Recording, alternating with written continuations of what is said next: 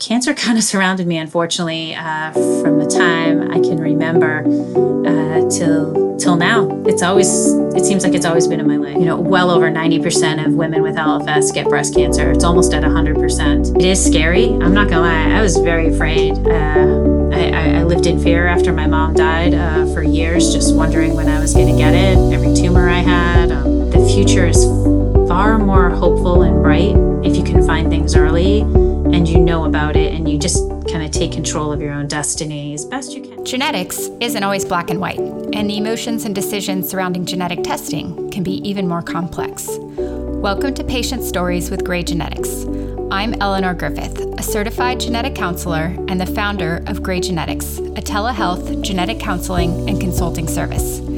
It seems like there are constantly headlines in the news about genetics, but few news stories focus on the patient experience. At Gray Genetics, we are collecting patient stories, your stories. Every other Tuesday, we share an interview with a patient or a genetic counselor. I didn't want cancer to control me. They put us in a room after, and 12 of us raised our hands, and we didn't know what we were forming, but we knew we wanted to help, and we wanted to make a difference of some kind. And a couple years later, we were a 501c3. We'd love to have a future without LFS, to be quite honest with you, or one certainly within control. Jen Perry is president and co-founder of the Li-Fraumeni Syndrome Association. She is a breast cancer survivor and was diagnosed with Li-Fraumeni syndrome 8 years ago at age 42. Many of her family members, including her younger sister and her 2 children, also have Li-Fraumeni syndrome. Jen is also a competitive show jumper in the equestrian world and a gymnastics judge. Hi, Jen. Thank you so much for coming on the show and being willing to share your story with me. Hi, thank you so much for having me. A lot of our listeners have probably never heard of Li-Fraumeni syndrome. What is Li-Fraumeni syndrome, and how did you find out that you actually have Li-Fraumeni syndrome? Yeah, it is a mouthful to say Li-Fraumeni syndrome. It is a genetic syndrome, and it is an inherited familial predisposition to a wide range of certain, often rare cancers. And this happens due to a change or a mutation in the tumor suppressor gene known as TP53. So some of the most common cancers that LFS patients are affected by are breast cancers, soft tissue and bone sarcomas, brain tumors, acute leukemia. Unfortunately, a lot of the big ones you hear about: lung, kidney, ovarian, testicular, prostate, so things like that. So this hits home. How did you find out that you had Li-Fraumeni syndrome? Was it after you were diagnosed with breast cancer? Actually, my mom had breast cancer. I then got breast cancer. We had an uncle who also had leukemia. It wasn't until my younger sister got breast cancer that they started doing genetic testing with us. Well, we had been tested for BRCA1 and BRCA2. We were both negative, but they started looking at other things once my younger sister got it. Mm-hmm. Okay. How old were you when you were diagnosed with breast cancer, and how old was she? So I had some tumors, although they were benign, starting when I was 25. And then I was diagnosed with breast cancer when I was 36. It wasn't until I was about 42 that we actually found out that I had LFS. And was your sister diagnosed with breast cancer at an even younger age? So she's 3 years younger than me. So she's my baby sister. And she was slightly older than me, but she was diagnosed with LFS first. And the thought was, because LFS was such a rare genetic syndrome at the time, that if she was to test positive with it, that they would then test me. My health insurance at the time did not cover the testing. So we wanted to see how that worked out for my little sister first, and then we would go from there. So that's kind of how it went down from there. So your sister tested positive, and then you tested positive. And then how was your testing actually done? Was it a physician or oncologist or surgeon who ordered testing, or did you meet with a genetic counselor?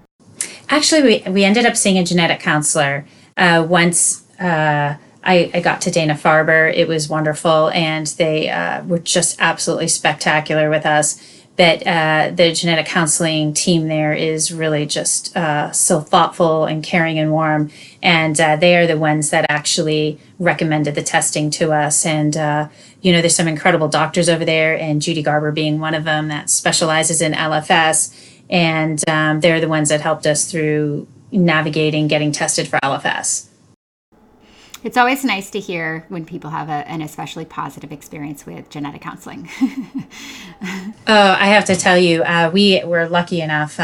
We formed a genetic counseling advisory group last year, and it's pretty spectacular. And we have genetic counselors and positions very similar. Not every country has what we call genetic counselors here in the United States, but we have the same type of counterparts worldwide.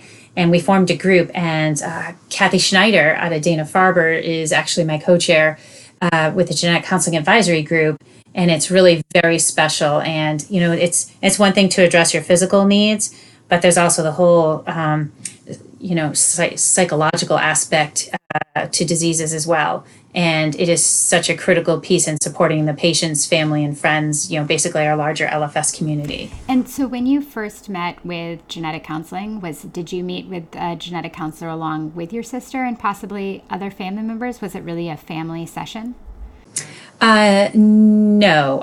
Well, we had some family time together, and then we also had some alone time. So I guess I could say it was both. How's that? Yeah, okay. Me and my two sisters are very, very close. I just can't imagine life without them. And so we do quite a lot together. We talk all the time. So I don't think we would ever do anything completely in a silo. So I would tell you we do things together. And then we also had alone time as well. Okay. So I occasionally hear from patients and occasionally also from physicians sort of like, well, if you already know that it's in the family, like what's the point of genetic counseling? Like why not just test, and what's the benefit? And if you feel like you've already read about a disease. So what was the process like for you of going to genetic counseling, and like what specifically did you find so helpful about it? Are you talking about once I found out I had LFS? Or, well, at what, did you meet with a genetic counselor before testing was actually ordered for LFS? Yes. And we had also, I had been tested for BRCA1 and BRCA2. That was kind of the first thing that they would test you for. And so we then talked about getting tested for LFS once my younger sister was diagnosed with breast cancer. And they said it was a pretty rare genetic syndrome, which it really was at the time. And although it's still considered rare right now, the thought process is that 1 in every 5,000 people probably have Li-Fraumeni syndrome. But regardless, it was very good. They were wonderful with us. I guess there's really no, we'll say, physical risks for genetic testing, right? However, there's emotional challenges to that too. What if I test positive? What does this mean? How will my life change? Will it change at all? I mean, so you really don't know until I think you're faced with it and faced with an answer. I think sometimes you're mentally prepared for it. But what's great about genetic counseling is they really, really ensure that they try to talk to you about all the things that you might face once you are tested and you get a result, whether it's positive or negative. Do you remember when you were given your positive test results and what those feelings were like? To be quite honest with you, even after all that talking, I wasn't sure what to expect. It was more, I think, a little bit of shock and a little bit of like, I really don't know what this means for me right now. Mm-hmm. Like my younger sister, who's great at researching everything on the internet. I'm not that person. So I think I was like, well, we'll just kind of see what happens in my brain. I think that's what I was thinking about at the time. And then when we actually got a positive diagnosis, I don't think I was really prepared for it, to be honest with you. But I always felt knowledge is power. So I was very much a proponent of getting tested because I kind of wanted to take destiny in my own hands as best that I could, to be honest with you. I felt that was really important.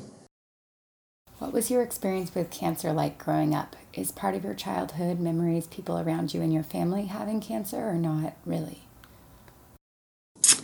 Oh, no. Very much so, unfortunately. It's kind of the dark side, but it is reality and it's life. And, it is, I always say there's no one tragedy that's worse than another, right? It's, when someone gets sick in your family, no matter what they're sick from, it's terrible. My mother was actually one of the first hospice patients in Massachusetts. It was really when it was just starting, and it was just beginning. So my mom was at home when she died, but she had cancer for 7 years, and she ended up dying of a radiation sarcoma. But again, she didn't know she had LFS at the time. We didn't know, when I first got cancer, I didn't know I had LFS either. But it was very difficult. My grandmother then moved in, my dad's mom, after to help us out a little bit, and she ended up getting bone cancer.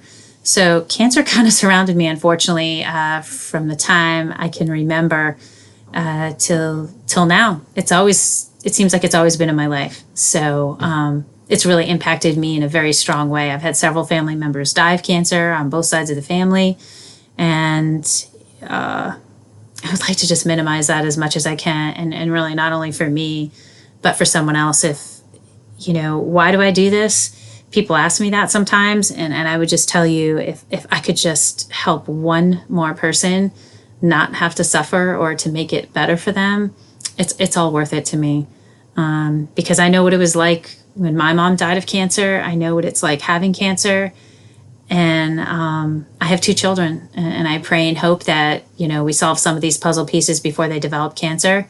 The likelihood is probably not, but, so I understand. I've walked in the shoes, and I've seen others walk in it. So it's affected me my whole life. You already knew you were at increased risk for breast cancer based on your mother's history. And then you were diagnosed with breast cancer at age 36. Is that right? Yes. My mother was diagnosed with breast cancer when she was pregnant, actually, with my younger sister. And I had just had my second child, and then 6 months later, I was diagnosed with breast cancer myself. So it was very strange because we were both the same exact age, right after we both had children. So when you talk about genetics, kind of a little spooky. Seems like eerie mirroring of timing and everything, life situation. Yeah, it really was. I just wish she had known she had LFS, because possibly the treatments could have been different. Things might have been handled. But back in the late 70s, the options weren't the way they are now. And, I wish we had known that then. So. Mm-hmm. And in terms of your treatment for breast cancer, what was your surgery like? You had BRCA testing at the time that was negative. Yes. So I thought it was very, very, very, very important that I had a double mastectomy. My mom had had a single mastectomy.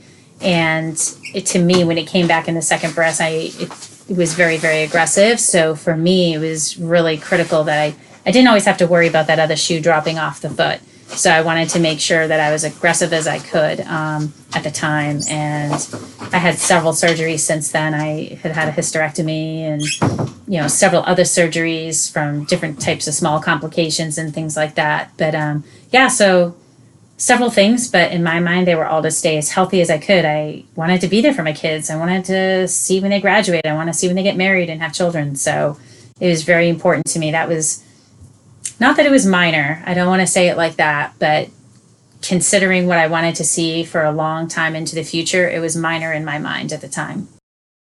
With your diagnosis of Li-Fraumeni, how has your medical care been different? Very different. I will tell you, though, my mother had breast cancer. So even without the diagnosis of Li-Fraumeni syndrome, we were always being watched closely, just being high risk of breast cancer in general. That was the thought. Unfortunately, she passed away before we were able to test her for LFS. But we did have my dad tested, and he doesn't have it. So, and obviously her brother was the one that had leukemia. So we're pretty positive she's the one that had it. But it has changed. Doctor's appointments look different kinds of doctor's appointments, decisions to be made. I have 2 children that have LFS. So as a parent, I'm not only dealing with it as a patient myself, but also I'm a mom with 2 children with LFS. So at the time, I wasn't sure, should we test, should we not test? I know what I wanted, but it's a decision that you have to make with your family members and really think it out. How old are your children now, and how old were they at the time that you learned you had LFS? So they're 24 and 15 right now. So let's see, that would put them at about 8 and about, let's see, 16. Do you have sons or daughters? I have 2 girls. Very happy, Lexi and Sam. What was your conversation with them like about your test results in the first instance? It's funny. My little one was a little bit young at the time. I don't know if it really hit home in terms of what the impact of that would be. And my older daughter, being in the teenage years, I think she knew she was certainly old enough to understand it, but I don't think it really hit home until we got tested. We got them tested. But I will tell you, they're troopers and they're really handling it well. How old were they when they actually did get testing? I got them tested within the year after I got tested. Okay. I thought it was really important because, especially with all the different childhood cancers that were there, we wanted to make sure that we could they were put into screening as best that we could get them into with whole body MRIs and such, and all the other testing that might come along with what they need to do in terms of childhood cancer. So. Yeah. How does that impact their daily lives, or do you feel like it does much outside of those additional doctor's appointments and the screenings they have to have done? Well, I know in speaking with my older daughter, and she is older, but it's just I think every person's an individual, so I think it affects my children differently. And as my older daughter, she's experiencing some other things with it as well, but it weighs a little bit. I will tell you that it definitely weighs on it, and after X amount of doctor's appointments, it can get a little bit tough, and you're like, sometimes, why do I have to go to all these doctor's appointments? But in the end, when it's going to hopefully keep you healthy, everyone's so grateful to have that, and know and be as prepared as we can be for it. And so we're very, very grateful for the knowledge, to be honest with you. So you mentioned you've also had a hysterectomy done at this point? Yes. And what other screenings, now that you've had those surgeries, what other screenings do doctors recommend for you? Well, the new protocols would like you to have the whole body MRIs. And for everyone out there who's has LFS and trying to get whole body MRIs, they know it's a little frustrating. Not all insurances cover that. But whole body MRIs is one component that is very helpful in screening for Li-Fraumeni syndrome in terms of all the different types of cancers that are there, and there's so many different types. It really does a great job, looking at your entire body. But I will say one of the most effective things is really being aware of yourself and what's different on your body. We have several patients, several even just recently, where things are not always picked up on screenings, but just because they're aware of their own body and what's normal, what's not normal, paying attention to pains, for those of us with LFS, you have to be very aware of your body. And if something lasts more than 2 weeks, that's not normal. You have to get it checked. So I can tell you the best thing, I think, with just like any other probably predisposition to anything, is really just paying attention to yourself. But we have colonoscopies now every 3 years, and all those fun things. Really fun, but you know what? And it's a small thing to have peace of mind. So, but yeah, there's a lot of other different types of things we do for screening that really ensures that we stay as healthy as we can. You've been involved with the Li-Fraumeni Association from just about right after you learned that you had Li-Fraumeni syndrome. Is that right? Yeah, actually, the very first conference they had for Li-Fraumeni syndrome was back in 2010, and it was down at the NIH. And they brought about 100 patients in. And it was really, I think, just an unbelievable conference or symposium on many levels. I don't know many symposiums that not only have doctors from around the world, but have patients as part of that symposium. And what was really unique about the very first one is a lot of the doctors who were specializing in LFS had never worked, they worked together, but hadn't really met each other before. And so, we had researchers, scientists, doctors, genetic counselors, and patients there. And it's very moving when people are meeting each other for the very first time and realizing the impact they might have on each other's lives. To give you an example, my sisters and I were sitting in a row, and two scientists turn around and look at us, and they asked us if we were patients, and I said, yeah, we're patients. And we were honestly a little bit of deer in the headlights. There was so much information, and we only understood about a third of it. But we were just like sponges. We couldn't get enough of it, and honestly a little bit in shock. But they said something that really kind of changed my entire focus. And they said, we're the scientists and researchers. And they said, we've never met anyone with what we study.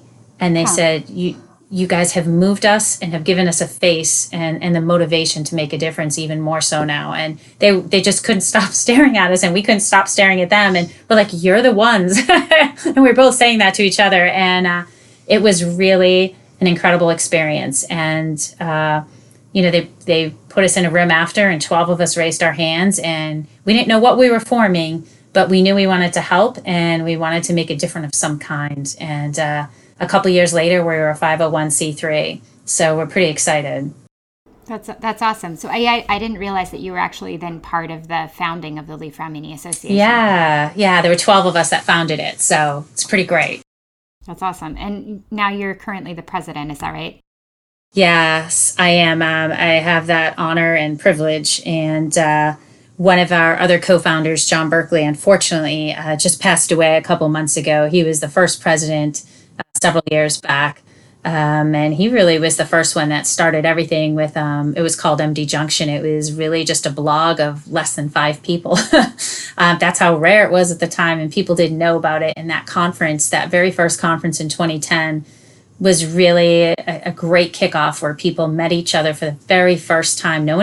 Patients hadn't even met each other before that conference. So it was a very, very special thing. So cool. What is your work like with the Li-Fraumeni Association? What sort of activities do you do, or do you dedicate your time to? Is it more research focused, or raising awareness, or work with physicians, or a mix of all of those things? It's a mix of all of that. And so LFSA, Li-Fraumeni Syndrome Association, like I said, we started in 2010, and we have a wide range of things that we do. But really, we're there to support our patients in our communities, and we are there for the research. So we have kind of a dual purpose there.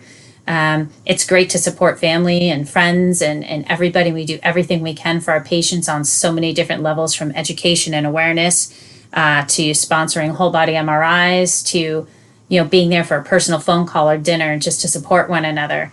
But we also feel just as important is making sure that we'd love to have a future without LFS, to be quite honest with you, or one certainly within control. So we absolutely fundraise for the research and fundraise for things such as the conferences that I just mentioned in 2010. We just had it was our largest one we've had yet. It was well over 300 people. It was in Toronto, Canada. And that is one of the things that our organization does, is we help plan that conference, and we actually put it on. And we work with a consortium of doctors and to put that on. So it's really a very special thing.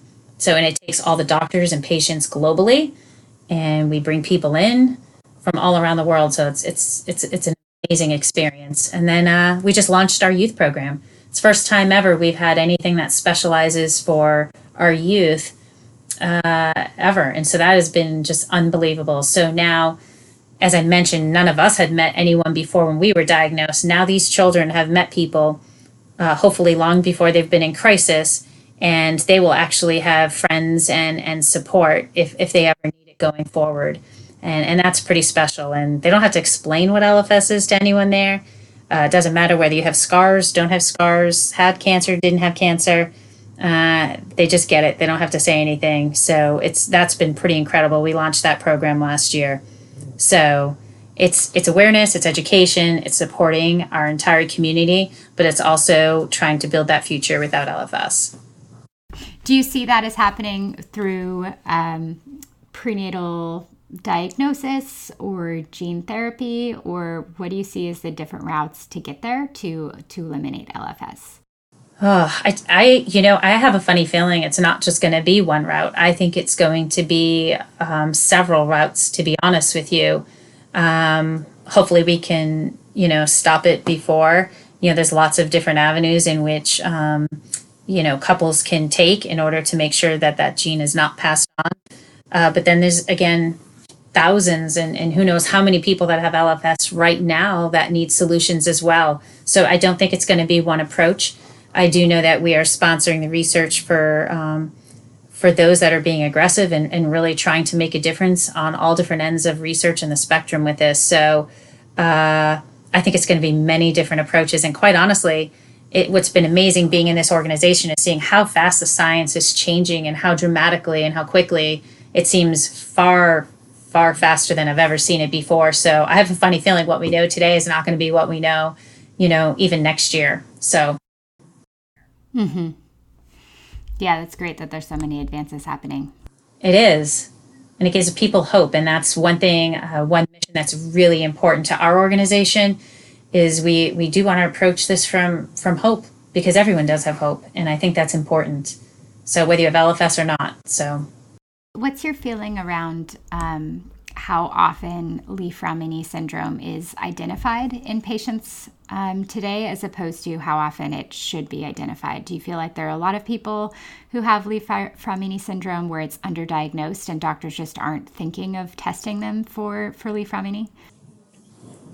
I do, and I actually think that's changing a little bit. And I think once we can fix a little bit of the insurance piece, I think that is one barrier for sure. Why some people don't get tested for Li-Fraumeni is definitely if their insurances don't cover it, it's still a little bit too expensive. Although I will tell you, most centers try to cover it, and there are different things that help with that as well. But it's still a challenge. I think what's changed a lot is people becoming very aware of family history. I think about my own personal story where, like, my grandparents, like, they didn't know they didn't tell you when they got sick. They didn't tell you, or they didn't find out if they had cancer, didn't certainly share that information. So a lot of times people don't know they have even high family risks in their own family. And I think the way they used to test was they had certain guidelines in terms of when they would test someone. And I think that's changed dramatically. So especially with de novo cases with LFS, meaning there's no one else in the family that seems to have LFS or have those symptoms. So I think you're seeing people are getting tested more frequently for different reasons. And then there's also like some of the panel testing coming out. So I think you're going to see the numbers, as they're already going up significantly. I think they're going to go up even more. Yeah, when you initially had BRCA testing done, I think it was common just to do testing for the BRCA genes, and since that time the technology has changed. So now often, people, even if they're at low risk for Li-Fraumeni syndrome, TP53, for better and worse, is a gene that's included on most breast panels that are being ordered. That's right. Yeah, we get calls all the time from people who didn't even, I mean, they knew, but I don't think they kind of processed it. But you're right, it's on those panels. And they're like, I didn't know I was even getting tested for this, or at least they don't recall it. And they're like, what is this? So yeah. It is becoming more common to get tested for it. And I think that's good in some ways. I do. I know there's at least been anecdotal, accounts that, now since we're doing this, we end up identifying people with less family history. I'm just interested to know whether from the LFSA side, you're noticing more patients calling with this diagnosis who have less striking family histories of cancer than you may have seen in the past. Well, yes, like I said, we've actually gotten several calls on that. A lot of times it's people either didn't know their family history, they had family relatives that weren't available that they could even ask family history with. One of the things that we're actually sponsoring with Dr. Josh Schiffman in the Huntsman Cancer Institute is basically a family history tool. Hopefully you'll be seeing that come out soon. I think it's the kind of the first of its kind, but it is really important to understand your family history, and not when you're getting into crisis, when it's really hard to reach relatives, or maybe, a relative has passed away. It's understanding your history now and being able to help make a difference in your life with that, and hopefully make better decisions for yourself. And then if necessary, get tested for things based on what that history might show. So I think family history is a very, very important piece to the puzzle. It's one piece, it's not the puzzle, but it is one piece. And I think any of those types of details that can be helpful to making someone a bit healthier. I think that's really important. What's the family history tool that you just mentioned? I don't want to get it out there yet, but it's coming out there. But what's really great about this tool that I believe he'll be getting out there very shortly, and I know he'll be testing it soon. But what's wonderful about this tool is instead of you having to call 20 relatives, let's say, and getting everyone's family history and entering in something, for example, if you were my sister, I would just log in online. I would fill out the history that I know about with me and my family, and then I would send you the link. And then you could fill out the history of, let's say, your immediate family and things that you might know. Let's say you know about an uncle that I didn't know about because you're an older sister than mine. So what's wonderful is every family member puts in the pieces and parts that they know. And then next thing you know, you have this great family history that you might not have known about before. So it makes it, I think, a little bit more comprehensive. It gets everyone involved, to be quite honest with you. So now you got everyone in the family really understanding a little bit more about the history. And hopefully people can do this in advance of ever getting into crisis. So if anything does happen, it's the last thing you want to have to worry about when you find out you might have cancer or something else that might come up. It doesn't have to be cancer, but then you have it right there at your fingertips. Yeah, that sounds like a great tool. Is that something that's available online at all yet? Even not yet, but coming soon, coming very soon. Okay. I'll let you know as soon as it comes out, truly, because it'd be a wonderful thing to share, and we're going to get it out to everybody. Yeah, and will it, when it does come out, would people be able to find it on the LFSA website also? Absolutely. Like I said, it's part of that research that we're sponsoring, which we feel is just so important. Again, it is kind of that two-prong approach. It's not only supporting patients, but really part of supporting patients and family is this part of it as well. I would love for people to know our website that we have available. It has everything on there. I want people to know there are educational pieces in there. If you do have LFS, we have some incredible things like webinars. We have the conferences that have all been on there, all the youth information. What is LFS? Centers, maps. There's all sorts of things of resources that everybody can access. And even if you don't have LFS, you might know someone that does. And you never know when a family member or anything like that might get diagnosed. So it's a wonderful resource. We love getting feedback. We're actually starting an incredible thing in October. We're going to be having an email will be going out to everybody. It'll be located on our site very shortly.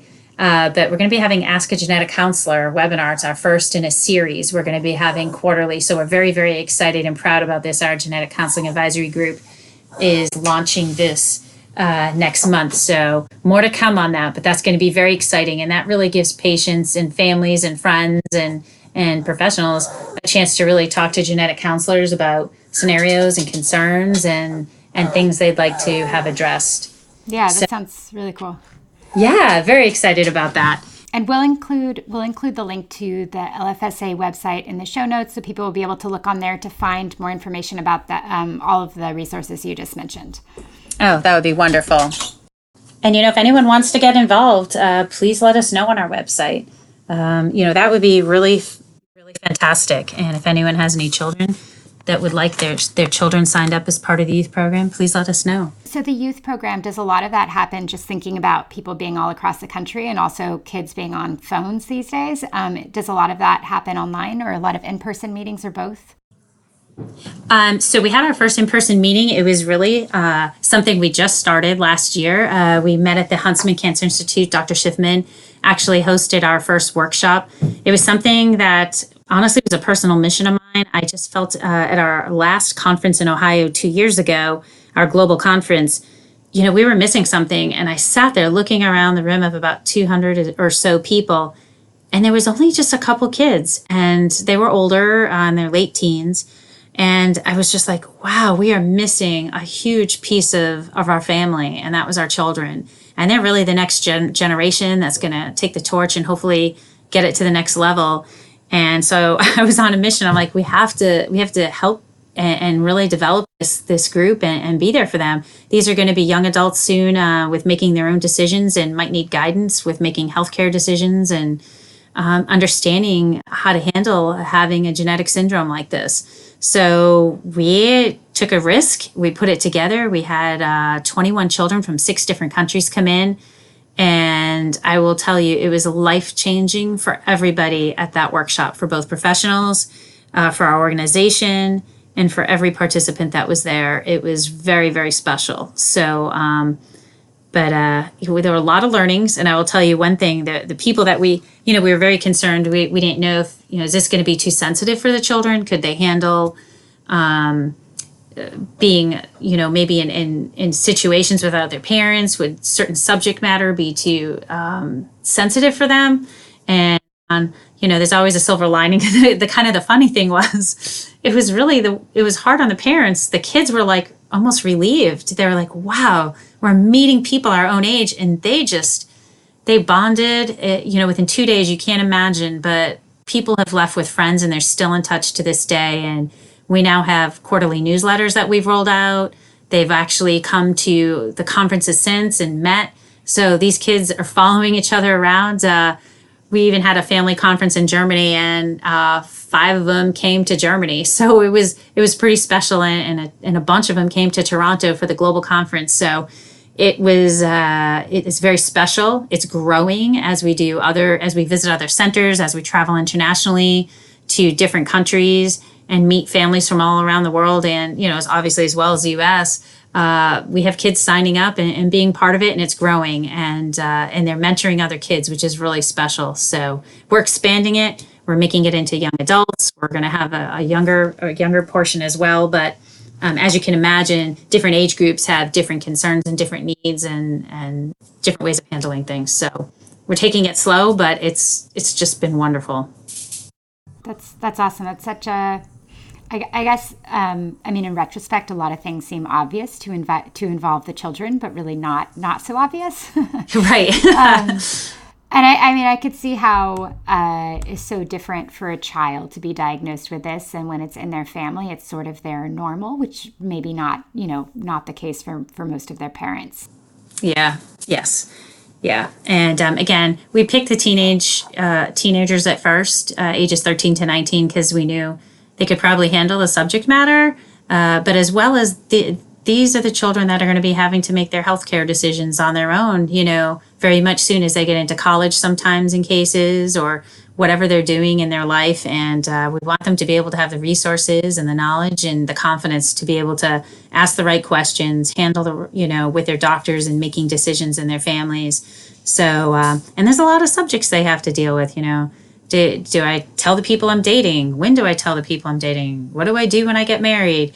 There's so many questions that they might have, and hopefully be able to get to them before they're in crisis. So, but it's amazing. And the whole social media piece, it doesn't matter where they are in the world.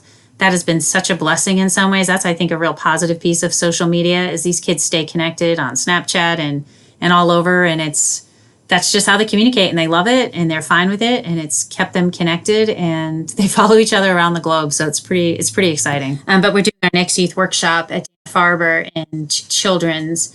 Dana-Farber's hosting it, but we're working with Children's too next August in 2019. So one other thing, again, I mentioned the research piece, and we do support the research, but putting on these global conferences and the youth workshops and all the different initiatives that are taken to support our patients and the research, both of them, it takes finances. So if anyone ever wants to help, I think everybody in their life has been touched with someone who's had cancer. And I always say, if there is one silver lining to LFS, it's not just one cancer. Unfortunately, there are a few cancers that are very hard hitting. For example, breast cancer. Well over 90% of women with LFS get breast cancer. It's almost at 100%. So there are a few of those cancers that are far more predominant than others. But, fundraising is a big piece. And if anyone would love to help, we have things like our huge fundraiser. It's an annual fundraiser. We're having that on October 27th this year in Hartford. But you can help online on our website. It's called Salute. So, as everyone knows in Italian, that's like to good health. So that started with my grandfather. He used to always say "salute." So that's how it kind of started. And but we could use the help, and every penny matters, dollar matters in helping support family and friends and putting on the educational workshops and conferences and webinars and all the different things unfortunately, life isn't free. So any way they could help, and they want to help, please visit our website at lfsassociation.org, and it would be very much appreciated by an awful lot of people. So, yeah, we'll definitely include that in the show notes and direct link to where to donate to if there is one. Yeah, that'd be great. And for someone who's listening who maybe has that diagnosis of Li-Fraumeni syndrome or a TP53 mutation, but they've not been in touch with LFSA and they're interested in those support groups and activities, is there just a contact form on your website, or what's the best way for them to get in touch with you or with someone else there? So on our homepage, we have actually my sister Stephanie actually is in charge of that, and she does a phenomenal job. But it's called Connect, and you'll see it right on the homepage. We can connect you with people in your area. We can help you through things. So we personally try to touch every single person that wants to connect with us. That's one of our goals. And we can talk on the phone. We can meet in person. We certainly have Facebook. We have social media. We have Twitter, you name it. So we're on all the social media platforms as well. But I think nothing beats a phone call or, an in-person meeting, because we do like to connect with people.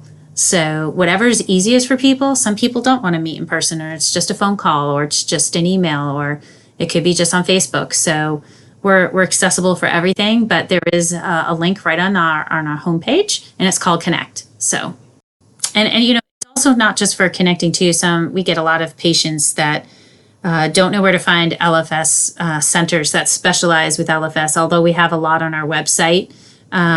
A lot of people live in areas, and what we do is we actually connect them with doctors that do specialize with LFS, and teams or genetic counselors. So we use our genetic counseling advisory group. We use our medical advisory board. We have a medical advisory board also that's made up from specialists with, physicians that specialize with LFS.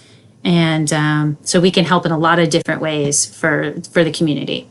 We are a member of NORD, which is very helpful. So that's, the National Organization of Rare Diseases. So that's very helpful too, because then it helps some of the smaller organizations help support the community as best that we can by pooling resources. And they're very helpful with connecting advocacy and things that we wouldn't have access to. So that's another resource for us that's very helpful for our community. What would you say to someone listening who has a really significant family history of cancer? Maybe it looks like Li-Fraumeni syndrome, maybe something else, and is just really hesitant to get testing done or to find out that information, or feels that having that positive test result might be more scary than empowering?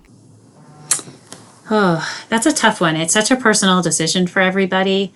I guess I really feel that I didn't want cancer to control me.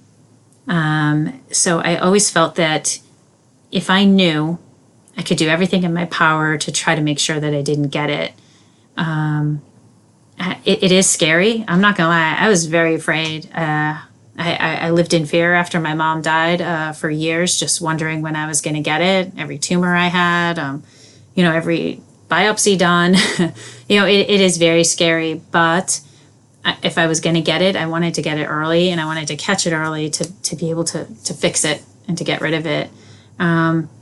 So I would say that the future is far more hopeful and bright if you can find things early and you know about it, and you just kind of take control of your own destiny as best you can. I mean, none of us have a crystal ball. None of us know what our future holds. Wish we did, but we don't.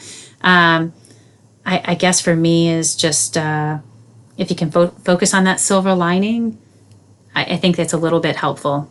And really you being in control, because I think I don't want to give the power to cancer, to disease, if I don't have to, as long as I don't have to.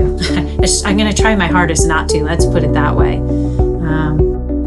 And sometimes just acknowledging that it is scary and giving your permission to say, you know what, it is scary, but I'm still going to do it, and do everything I can to make sure it stays the least amount as scary as possible. So it's okay to be scared. And I think sometimes, we're trying to be brave and, I think everyone just has to acknowledge that it can be very scary. And it's okay to lean on others and to help each other out, because we're all going to have times in our life where we need someone, no matter how stoic, no matter how brave we are.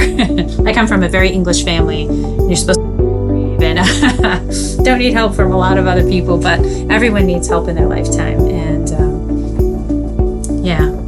I think that's what I would say to people.